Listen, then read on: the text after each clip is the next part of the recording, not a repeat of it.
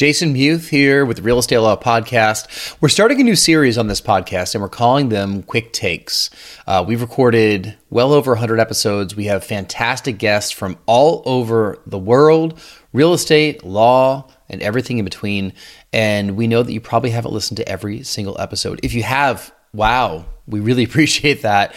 But, sometimes frequency sells, and there are things from past episodes that you might have forgotten that we wanted to resurface that we think is still relevant today. And we hope that these shorter episodes and these quick takes will allow you to, do something actionable with your day today that you might not have done if you didn't listen to this. The first one of these we want to highlight is with an amazing guest that we had in New York last year, Eirik Davey Gislason. He is an instructor with the Real Estate Negotiator Institute. He's a real estate broker himself and a real estate coach. We talked with Eirik about negotiation. Now, we're negotiating in our lives constantly. You're negotiating with your kids. You're negotiating in business. If you're a real estate agent, you're negotiating price and terms. But negotiation is a lot different if you do it in person as opposed to over email. Think about it. Sometimes you might be a little more stern, or you might write more structured, definitive language by email that you would never say to somebody's face. So take a listen to this quick take. It's information about negotiation from Eirik and how you might be able to modify your style, whether you're negotiating in person or via email. Eirik, talk a little bit about maybe some persuasive questioning, during a negotiation, how, I've said this many times in this podcast about how real estate is great because it's not zero sum. And you mentioned it earlier, that, you don't have to win for me to lose, but, you do want to persuade deals to happen. And when you're buying and selling property, someone is buying and someone is selling, and both of them are thinking that they're doing it at the exact right time, right? I'm selling this at the peak of the market. Oh, I'm buying this at the exact right time. How do you persuade a deal to kind of go through in some of your, just with your experience and some of your tactics?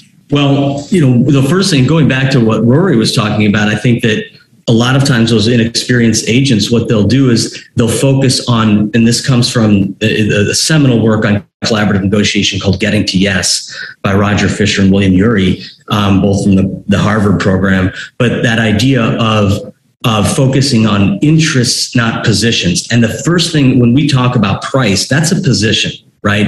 And if we narrow it down to price alone, we then lead to entrenchment or retreat, people back away into their corners because they feel that that is a high value element that they're being asked to give on.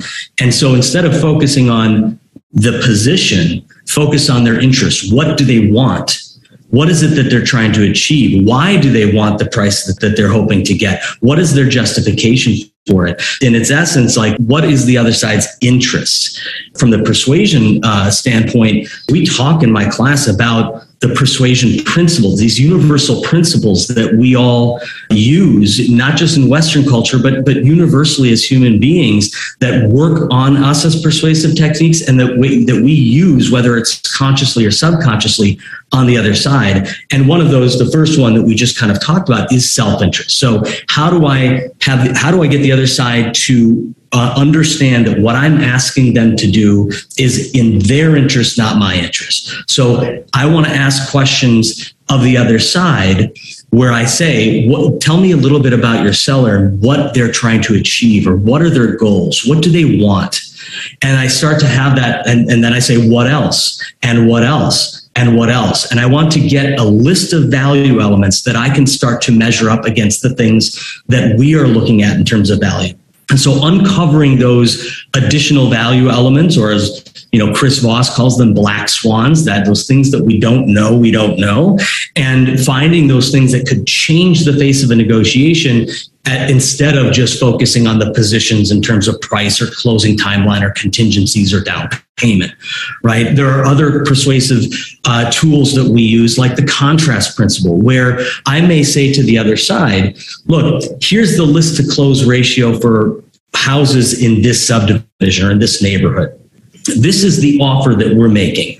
Our offer is 1% higher than the list to close ratio on average in the neighborhood, as a way to highlight how much better our offer is than where things are closing in that neighborhood or in that subdivision. So using the contrast principle to magnify the contrast between the alternative and what you're offering. And oftentimes the other side, they have their own contrasts in mind.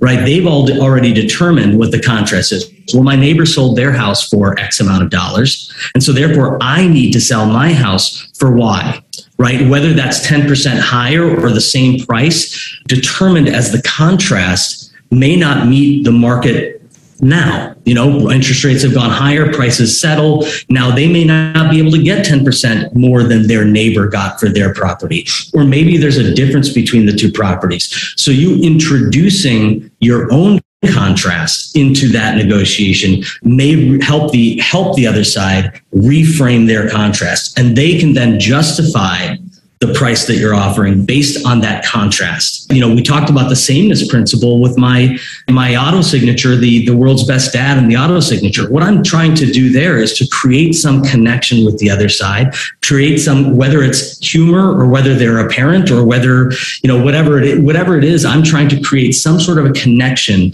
that goes beyond just the transaction. There are several others. Kevin Hogan and Dr. Robert Cialdini did, and many others now have done significant work on identifying these ways that we persuade each other. So a lot of the questions, and again, I focus on the way we ask questions, the types of questions and the way we ask questions is so much more important than the actual question itself, in my opinion. What is it that we're trying to achieve? What is the goal in asking that question? And then all of those questions that we are all asking, we find a different way to ask them, or 2 or 3 different ways to ask them, as opposed to just the one way that we know how to ask it, the one way that we've been trained or taught to ask that question, which may not get us to the answer that we need. And as Rory mentioned earlier, this is a little bit off topic, but as Rory mentioned earlier, it's not always asking questions to the listing agent. They may not be willing to give you the information you need. Sometimes it's that idea of going to a third-party expert, an attorney, a title professional, a mortgage professional, going to people who may be able to add context to that negotiation who don't have skin in the game. You referenced getting to yes earlier on. I had it in arm's length, so I just wanted to pull it in there. But that's the method my law school taught us with negotiation. But I think the challenge in real world application is the way we were trained with this is they imagine you're sitting at a negotiating table all ready to go in kind of a good formal session, which many attorneys actually do have the luxury of. But in a faster paced market and a world of email communication and intermediaries, I think the hardest part of it is getting the conversation started in the first place. So you've given us a lot of good tactics and questions to ask. And you've also referenced getting third-party providers in there. But do you have any other thoughts on opening up the conversation, or at the very least, understanding what's going on? Because I know I've always struggled in particularly email and text message communications, understanding what the other side's interests are. And I frequently, to this day, misinterpret the other side's intentions over written communication.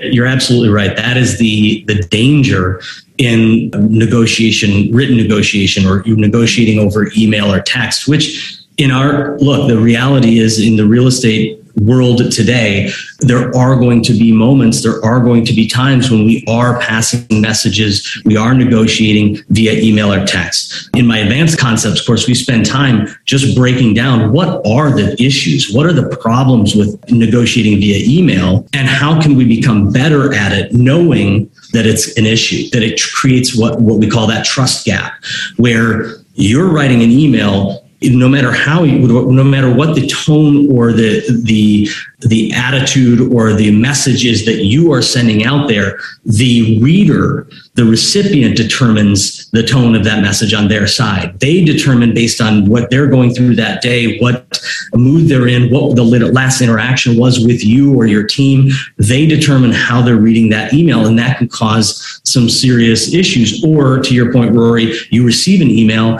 and you realize later that you didn't really read it in the context that it was meant. So there's a big issue there. And we talk about that idea of making sure that you are utilizing email when it's necessary, but also leaving email behind or text behind. And I'm not a fan of using text at all in a negotiation, because it really does not allow you then to use bullet points or to really maximize bullet points and italics and boldface and to really use a formal written communication style in order to get your point across. So if we focus specifically on email, there are ways that we can enhance that. But then on the other side of it, that idea that you mentioned, how do you get the conversation started?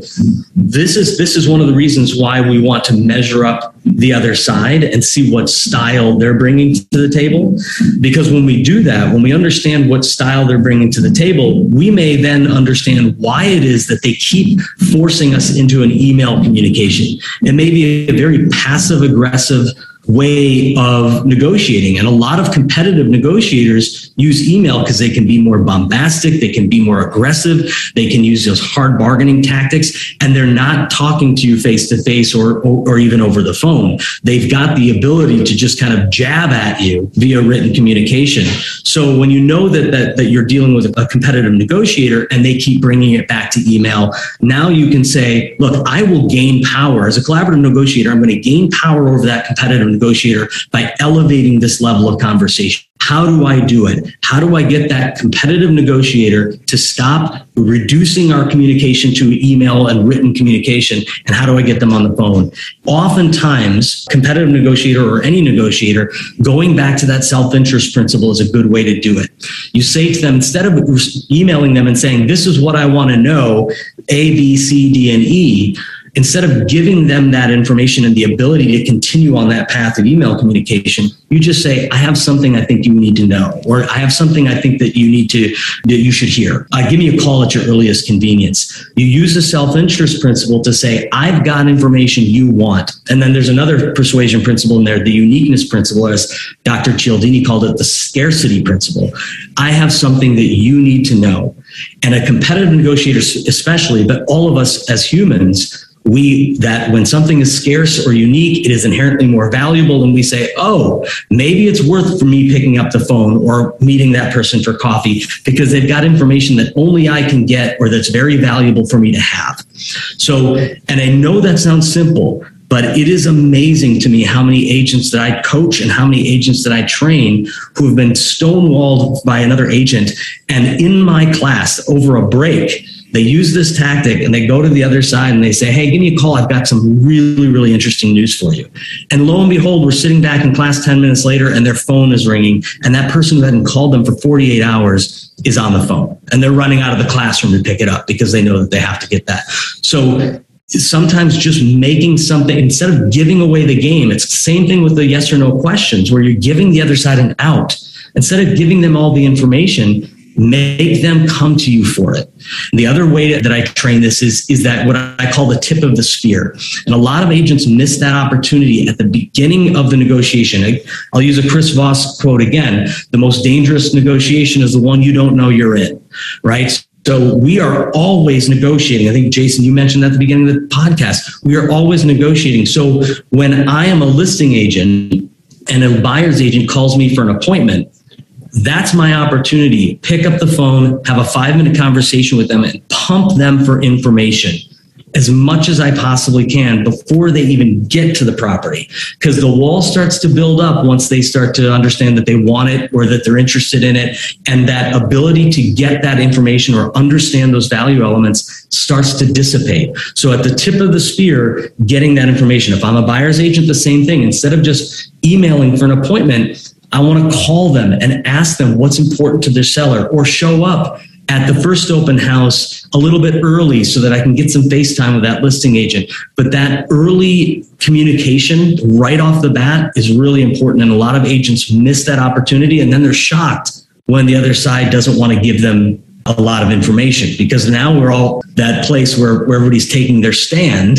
They're standing on their, on their hill. They're unwilling to move off of it because they're afraid that the other side's gonna move them too far one side or the other and move them off of their goal.